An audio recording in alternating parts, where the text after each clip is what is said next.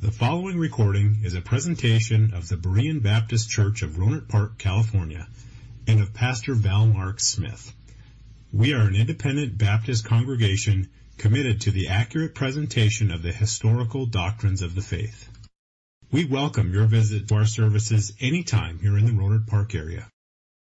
Well, let's open our Bibles tonight, if you would, to 1 John chapter 4.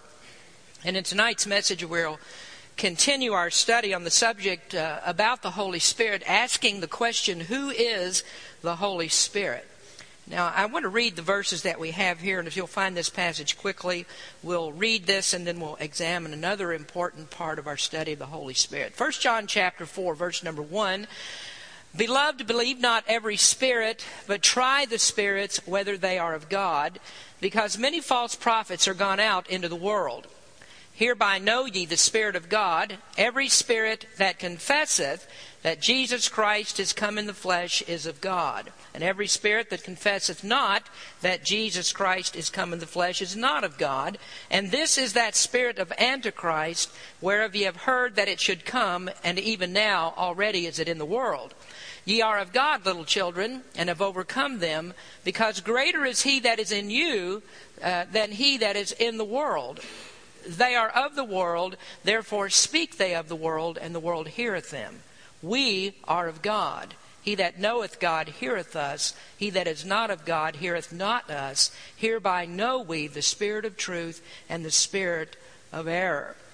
Now, for several weeks we have been discussing the person and work of the Holy Spirit, and we've learned that his work is very multifaceted. Should I use the word very with that? Multifaceted and indispensable. And we would expect that to be true because we do know that he's God. We tackled his identity as one of the first parts of the messages that we've been talking about. And we know that he rules the world because he is God and that the world is dependent upon him. The Apostle Paul said that in God we live and move and have our being. And of course we could apply that statement to the entire Godhead, but we would say particularly to the Holy Spirit, because he is the one who God works through. He is the person of the Godhead that actually operates in the world today. So everything that we do is dependent upon the operation of the Holy Spirit. We could say that the whole world is dependent upon him. Even those who don't know Christ as Savior, they are dependent upon him because he's the one that keeps everything in operation. But the whole world doesn't acknowledge him, and they don't understand this. And even if they believe that there is a God that they are accountable to, they don't really know the true God. Now, those of us that know Christ and we're party to his redemptive work, we know the true God, and we know that the Holy Spirit has been given to us. And the Word of God tells us that he's given to prove our salvation and also as a pledge of the completion of our salvation. Because the Holy Spirit's been given to us, we do know that our salvation will be complete as we get to heaven. Now, as we learn then more about salvation, we become more aware of the Spirit's presence in our lives. The Holy Spirit is just working in us every day. He molds us into the image of Christ. He does a sanctifying work in us. He moves us to conviction. And we're aware of when the Holy Spirit is operating in us and leading us to righteousness. And that part of the Holy Spirit's work was the part that was confusing to those disciples that we talked about in Acts chapter 19. Paul met some disciples there, and they professed to be believers, but they hadn't heard about the special operations of the Holy Spirit. And so Paul asked them, did you receive the Holy Spirit when you believed? And I think that what he meant was, did you receive the special operations of the Spirit? Things that they weren't yet aware of because they had received John's baptism or had heard about the Christ that was coming, but did not actually know that Christ had come. So they weren't aware of things that we know today, that the Holy Spirit works in every Christian, that God has given him to us, that he lives in us, he works in us. And that's the part they didn't understand. And not knowing that, they didn't have the ability to access the power of the Holy Spirit as they should have been able to do. So they learned about, and Paul explained to them about, the intimate work that the Holy Spirit has in believers since Christ left this world. Now, this evening, as we look at the beginning of 1 John chapter 4, I'd like to deal with a problem that is especially acute in our time, and that is those that profess to be Christians, that claim that things they do, that they're operating under the power of the Holy Spirit, when actually we see they're doing something that's very, very much different than what we do. And we have to know whether they are actually operating in the power of the Holy Spirit. Are they really doing what the Holy Spirit is directing? And there is a way that we can tell that. The Word of God gives us a way to tell that. Now, as we start this outline this evening, it looks a little bit difficult to you, I know. It's really weird. It's been kind of hard to keep up through 9 messages with the same outline. So I've just started here where we actually left off the last time. So we've discussed previously the Holy Spirit's agency in creation and in the ministry of Christ. We've talked about His giving us the canon of Scripture, how that He inspired the Holy Scriptures. And now we're talking about the agency of the Holy Spirit in the ministry of a Christian. And in that discussion, we've talked about regeneration, sanctification, glorification, communication, demonstration, and in the last message, we talked about verification. And just to refresh you a little bit on that, verification is the fruit that the Holy Spirit produces in the Christian, and it's also the filling of the Holy Spirit. And His presence is verified by the activities that we carry on as children of God, the frame of mind that we're in, the thankfulness that we have, things that we think about, things that we talk about, our willingness to submit to the Holy Spirit's control. That's all part of the Spirit's filling in His fruit. So those were 6 ways that we've discussed previously how the Holy Spirit works in the ministry of the Christian. Tonight we're going to take up the 7th. So your outline is the Holy Spirit is God's agent, and point number 7 is the word distinction. Distinction. There are ways that the Holy Spirit distinguishes His work from the works of Satan. Now, Satan is the great counterfeit. He tries to fool us into following him, and when he does, he tries to lead us away from the truth. Satan is also a spirit, and his work is done by influencing people to take the wrong path. And so we encounter many people that name the name of Christ. They do claim that they're doing God's work, and they say that the Holy Spirit is the one that's directing them, but in reality, what they're doing has nothing at all to do with the Holy Spirit. And I've said before many times that when you see something that is not God's work, it can only come from one other place. There are only 2 spirits that operate in the world. Either we're talking about the work that the Holy Spirit does, or we're talking about the evil works of Satan, who is also a spirit, or all of his emissaries, his demons, that carry on his work in the world. And so in order to tell who is doing the work, we have to look at the end result of it. And if the end result is not consistent with what the Word of God says, then it can't be the Holy Spirit. So we turn here to 1 John chapter 4, and John provides for us a brief outline of how we can tell or how we can distinguish true works of the Spirit from those things that are done by Satan. Jonathan Edwards pointed these truths out that I want to give you tonight. He wrote on 1 John chapter 4 on this particular subject about how to tell the difference between the Holy Spirit and the works of Satan. So let's look again at verses 1 through 3. John says, "Beloved, believe not every spirit, but try the spirits whether they are of God. Because many false prophets are gone out into the world. Hereby know we the Spirit of God. Every spirit that confesseth that Jesus Christ is come in the flesh is of God. And every spirit that confesseth not that Jesus Christ is come in the flesh is not of God. And this is that spirit of Antichrist, whereof ye have heard that it should come, and even now already is it in the world." Now, John's first order of business in this chapter is to let us know that there are many who claim to be teachers of the truth, but they're actually speaking lies. Satan is that great imitator. He likes nothing better than to make people think that they have the truth, when actually what he's done is to substitute a counterfeit. And that counterfeit is not the Spirit of Christ. John describes it as the spirit of Antichrist. If you remember when we studied 1 John and also Revelation, we learned that John is the only one the only writer of Scripture who actually uses the word Antichrist. And usually when we think about the Antichrist, we're thinking about that one big, powerful person that comes in the end times, the person who comes during the tribulation. And he is a counterfeiter. He's just like his father Satan. One of the things that he will do is he'll set himself up in the temple when it's rebuilt, and he'll claim that he is God. He'll have the ability to do supernatural types of things through the power of Satan, and people will believe that he's actually God. Well, John here, in this particular instance, is not really talking about that big Antichrist that's coming, but he says that there are Antichrists that are already in the world, and there are many of them. And they're false teachers. They're definitely here, and they make false claims about being teachers that have come from God. In 2 Corinthians 11, Paul says, "For such are false apostles, deceitful workers, transforming themselves into the apostles of Christ. And no marvel, for Satan himself is transformed into an angel of light. Therefore, it is no great thing if his ministers also be transformed as the ministers of righteousness, whose end shall be according to their works." Now, John saw many false apostles in his day.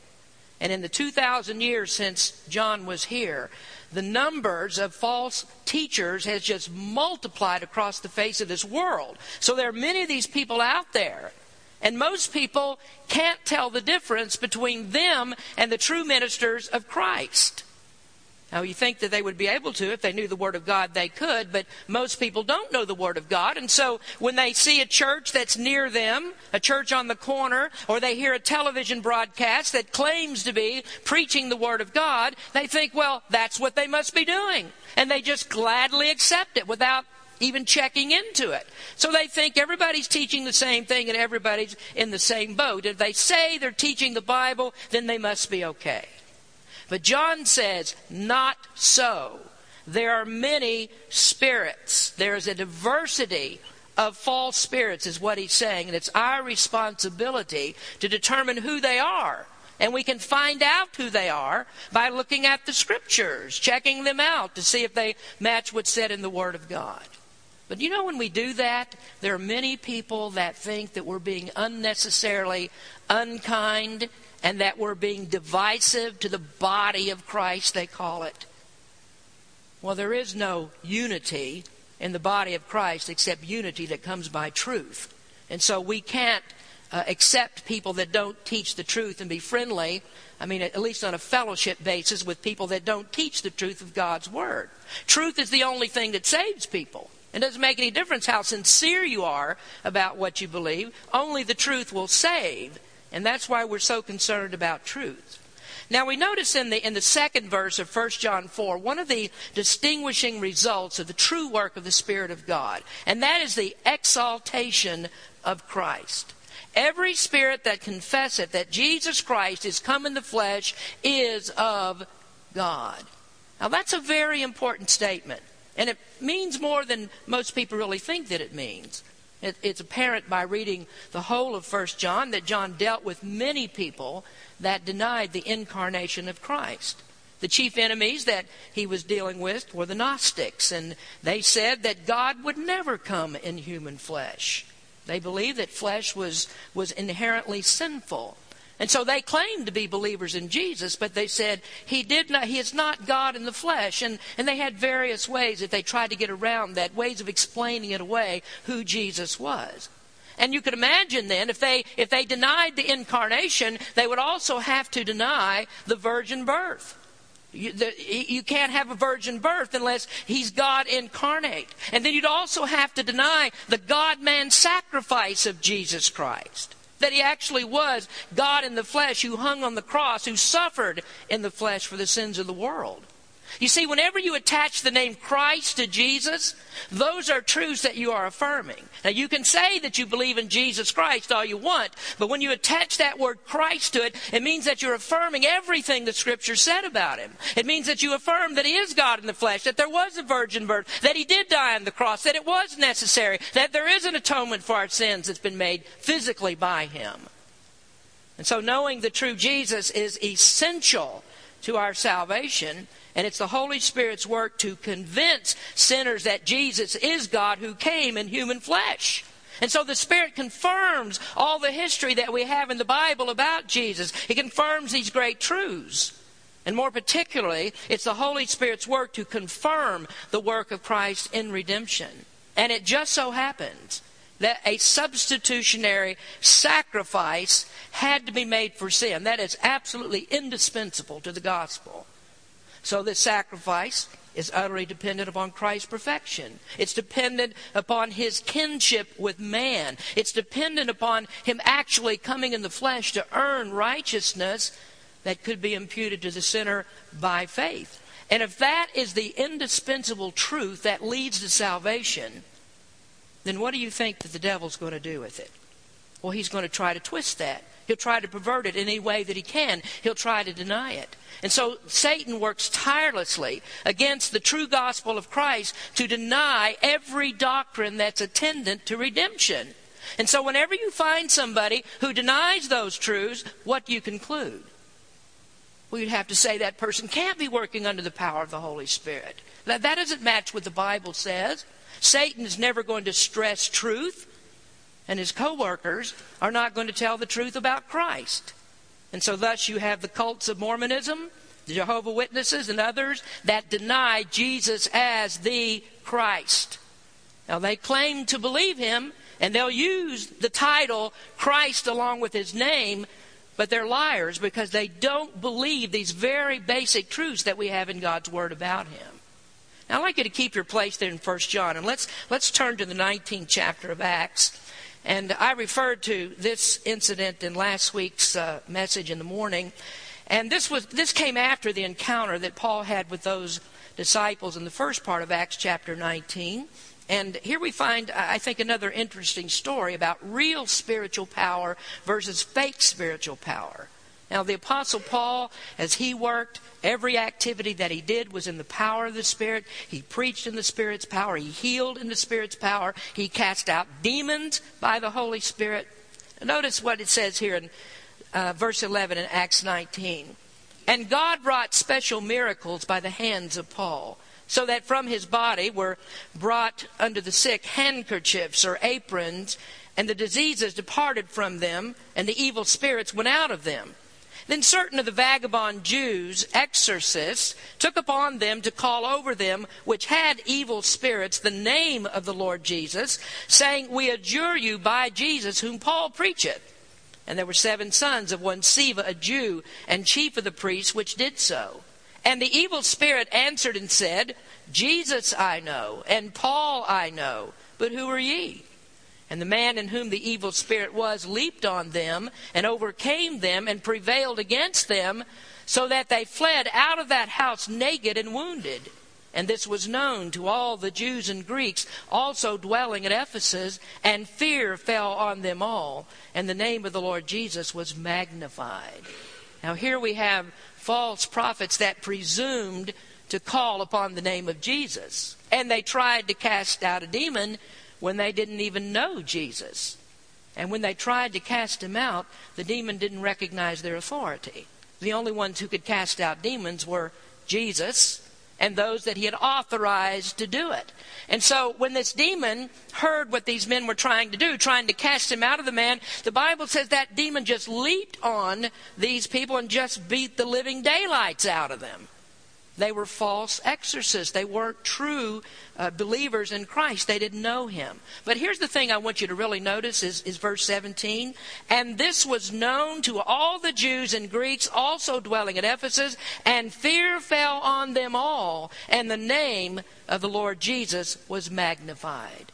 When the Holy Spirit is working, the name of the Lord Jesus will always be magnified.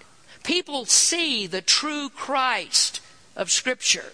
They see Christ as he's described in the Word, and Jesus is exalted, and every scriptural claim that's made about him is said to be true. Now, secondly, the Holy Spirit is distinguished from false spirits by his opposition to Satan. There's always going to be opposition to Satan, and you would expect that to be true. You can't exalt Jesus Christ and at the same time be on Satan's side. So at every turn, Satan will be exposed and opposed by the true Spirit. Now we look at verses 4 and 5 in 1 John 4. John says, "Ye are of God, little children, and have overcome them, because greater is he that is in you than he that is in the world. They are of the world, therefore speak they of the world, and the world heareth them." And when Jesus promised that the Holy Spirit would come, he said that he would come to reprove the world of sin and of righteousness and of judgment. He said the prince of this world will be cast out, and there he's talking about Satan. He promised that we would have strength in Christ. He said that the Holy Spirit would work in us. He would enable us to overcome the world. And when John speaks about overcoming the world, he's not speaking about political victory. He's not talking about claiming a territory for a Christian nation. That's going to come later when Jesus sets up his kingdom upon the earth. But he's speaking there about the resistance that a Christian has to everything that would turn our hearts away from the true worship of God. That's what it means to overcome the world. So he's speaking of the pursuit of righteousness. As Jesus said, "Seek ye first the kingdom of God and his righteousness." And that's what we're enabled to do in the Spirit's power. And as we seek God, we resist everything that is opposed to God. And we have the ability in the Spirit's power to turn from our sins and to quench those fiery darts of the devil, as Paul explains in Ephesians chapter 6. And that is why it is so critical for churches to preach about sin. It's why we insist that the membership of our church live holy lives. We oppose the kingdom of Satan. And what we don't want to do, we do not want to drag Satan's kingdom into our church. But we have members who want to do that. And where do you suppose that inclination comes from? Is that the work of the Holy Spirit in their lives? Not at all. That's Satan's work.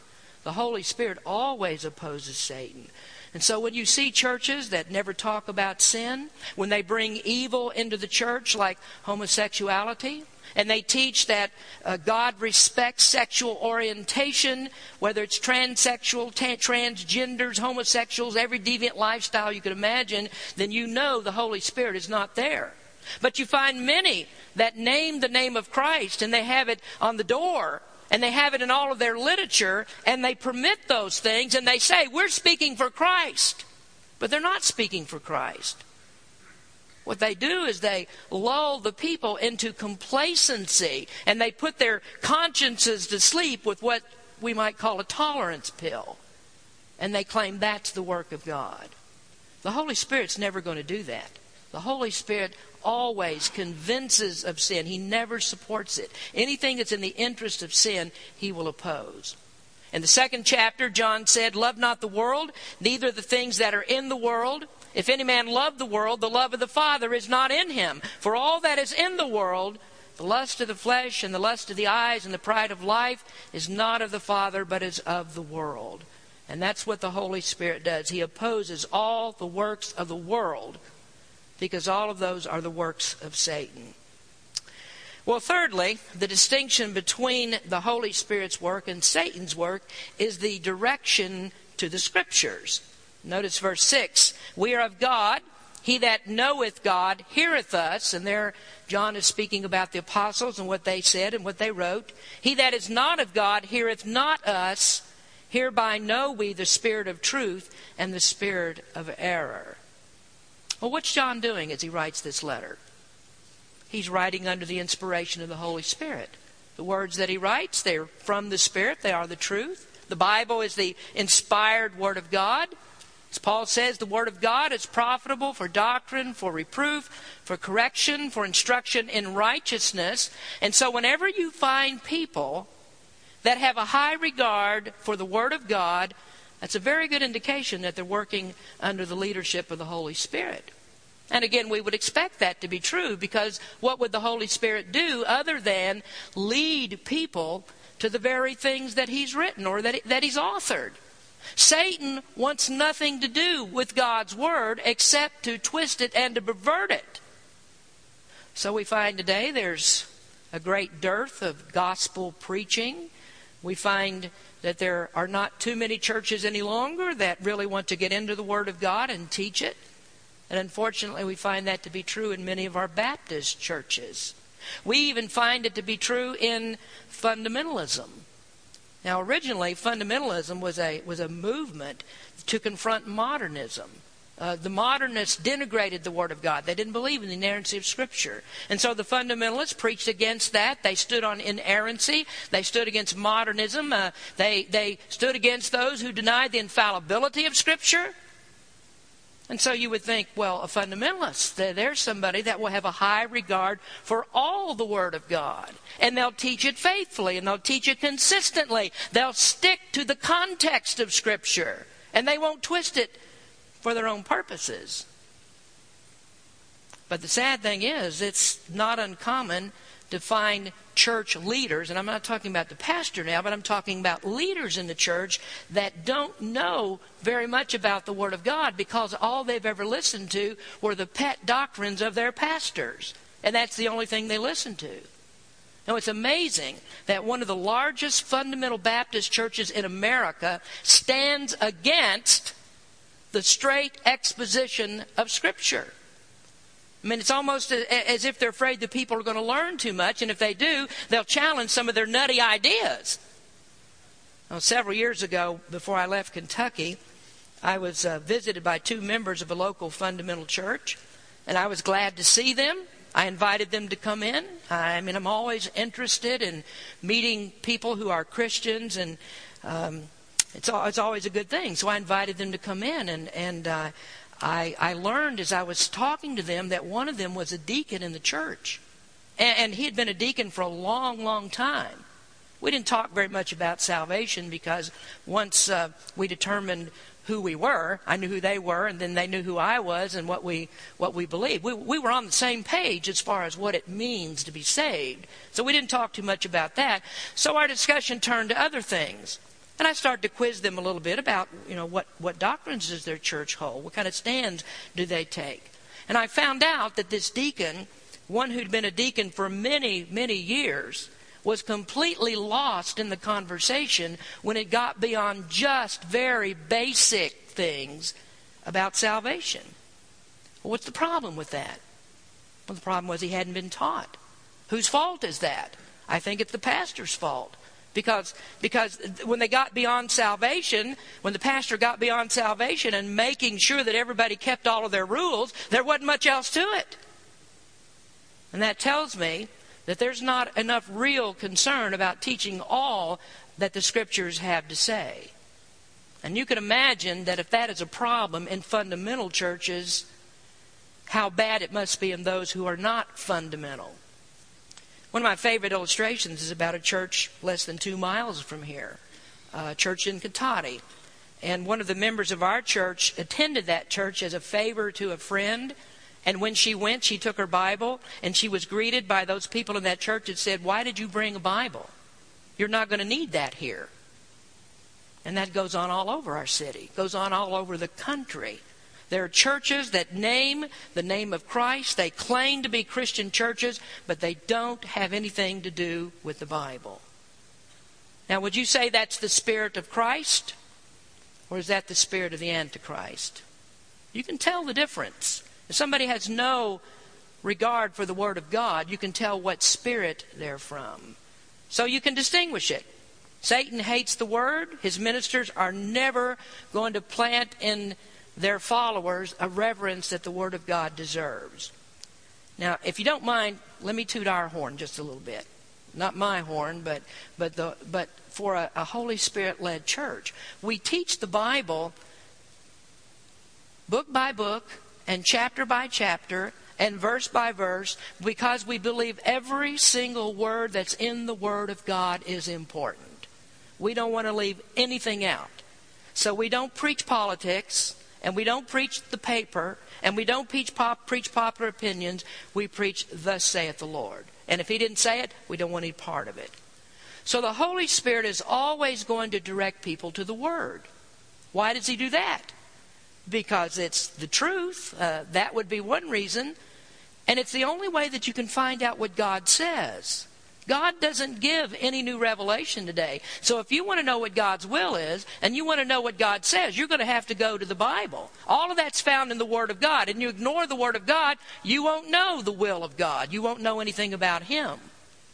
But it's amazing the number of people that you run into and they say, well, we're Christians. Yes, I'm a Christian. You go to the door and you talk to them and they say, yes, I'm a Christian. And you go in and sit down with them and you say, well, tell me about your experience. Tell me about being a Christian. And they say, well, I think that God accepts all people. I think we're all the children of God. I think everybody's going to be in heaven. I don't think there is a hell. I don't think that this particular thing is a sin. And I think this, and I think this, and I think this, and I think this. And you say, well, what is the basis to believe such things? And sometimes they say, it's the Bible. But every one of those statements you could easily shoot down. But more often, they'll just say this, well, that's just what I believe. And they don't have any authority higher than thus saith me. And when you see that, you've stumbled upon the result of Satan's influence. That is not the Holy Spirit. It's not godly. It's not of God. So you can distinguish between the false and the true by seeing if a person has been directed to the Word of God. Is that where he finds his authority? Is that where he gets his beliefs? And they actually have to know what the Word of God says. Now, fourthly then, closely connected to that, you can tell whether it's the work of the Spirit or the work of Satan by the elevation of truth. Verse 6, we are of God. He that knoweth God heareth us. He that is not of God heareth not us. Hereby know we the spirit of truth and the spirit of error.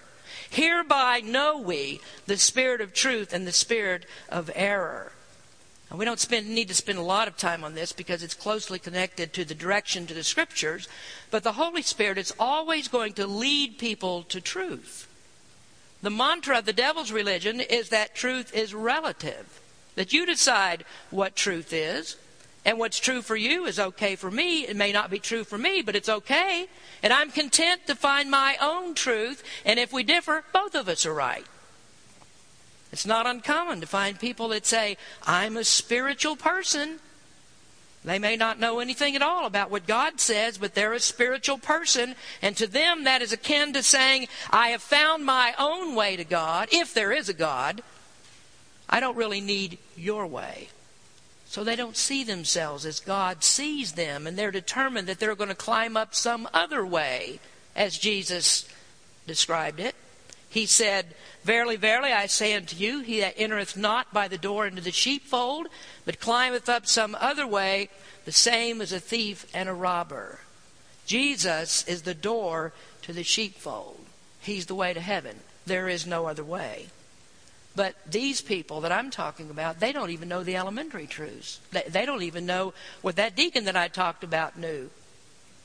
So they don't know that they've sinned against God. They don't know that they have to give an account to Him. They don't know that they're helpless. They don't know Jesus is the only way. And so they found what they think is truth.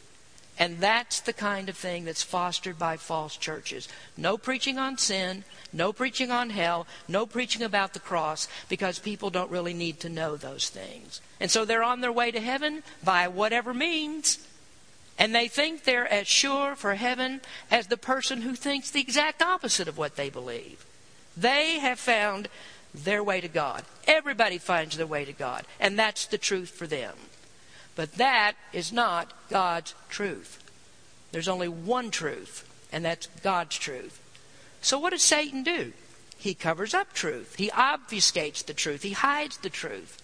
And when you see that going on, that is the work of Satan, not the Holy Spirit. Now lastly, we'll hurry here. The Holy Spirit will also lead us to the adoration of God. Now go down to verse number 8. He that loveth not knoweth not God, for God is love. The Holy Spirit always teaches us to love God. And you know what always follows love for God? Love for other people. That's the natural outcome of it, or that is the spiritual outcome, maybe I should say. When the Holy Spirit is at work in you, you cannot hear enough about God. He becomes the object of your desires. And you know, that's really the key to loving the Bible. because the Bible is where you find out about this God that you adore. You can't possibly love God and not love His Word. You can't possibly love Him and not read His love letters. And that's what the Bible is. I mean, that's God's telling us that He loved the world, that He sent Jesus to die for us. He sent His only Son to rescue us from the misery and the penalty of hell. That's God's love for us. And so whenever you see the Spirit working, you'll always see people that love to praise God. They love His Word. They love to sing the songs of Zion. You know, sometimes I get choked up when we sing the songs. There are certain times when I can't even get the words out. There's sometimes, you've seen me. Sometimes when I preach it just overwhelms you. We have one of our ladies that regularly goes out of church with tears in her eyes. And she tells me, I'm just thinking about how much love that God has for me. When you talk about the cross and you tell us about what Jesus did for us there and how He saved us from hell, it just becomes overwhelming. And she goes out crying. I know that the Spirit has showed up then. I know that's the Holy Spirit working. But conversely, when I see people that resist the sermons and they resist the call of the Spirit, they resist devotion, they resist consecration, they don't really love God. They may say that they love God, but they don't. Because the Holy Spirit is never going to lead a person in any other direction than the desire to please the Heavenly Father. So don't tell people that you love God if your life doesn't show it, if you're not living for Him, because that is the exact opposite of what Jesus says love for Him is. You must obey Him. If you love me, He said, keep my commandments. And John says, if you don't love your brother, the love of God is not in you. So don't claim that you have something that you don't when nobody can see the distinction, when they cannot see those distinguishing marks of the Holy Spirit's presence. And what John has done, he's just given us a brief outline, and he tells us how you can know a false prophet from a true one. You look and see, is the Holy Spirit working or is the devil working? And you determine that devil working, you determine that by the end result. You determine that by whether it is in accord with the Word of God. And there's a lot more that we could say on this. And when I preached this passage, how long ago was it? We did 1 John, and we spent a long time there. And when I preached this passage, we explained a whole lot of these things, went into more detail. So if you want to know more, check out that series. So who is the Holy Spirit? Well, He's the one that will lead to the exaltation of Christ. He leads to the opposition of Satan. He moves in the direction of the Scriptures and always in that direction. He's concerned with the elevation of truth. And He teaches us to adore God. So who is He? The best way to find out is trust Jesus Christ. Because the Bible says He comes to live in you when you put your faith in Jesus Christ. Let's pray. Father, we thank You for Your Word, and we thank You for these great words that are written by John under the inspiration of the Spirit, how we can tell when Your Holy Spirit is among us. And Lord, help us not to be afraid to distinguish between the true and the false and not be concerned about whether we're being divisive with anybody. We want people to know the truth. And Lord, help us to stand for Your truth always. That's all we want in our church, is the truth of Your Word. Help us, Lord, to teach it and preach it and give it to people. In Jesus' name we pray. Amen. Thank you for listening to this presentation of the Berean Baptist Church of Rohnert Park, California. If you would like further information about our church, please feel free to call us at area code 707-584-7275 or write to us at Berean Baptist Church, 6298 Country Club Drive, Rohnert Park, California, 94928. Additionally, you may visit us on the World Wide Web at www.bbaptist.org.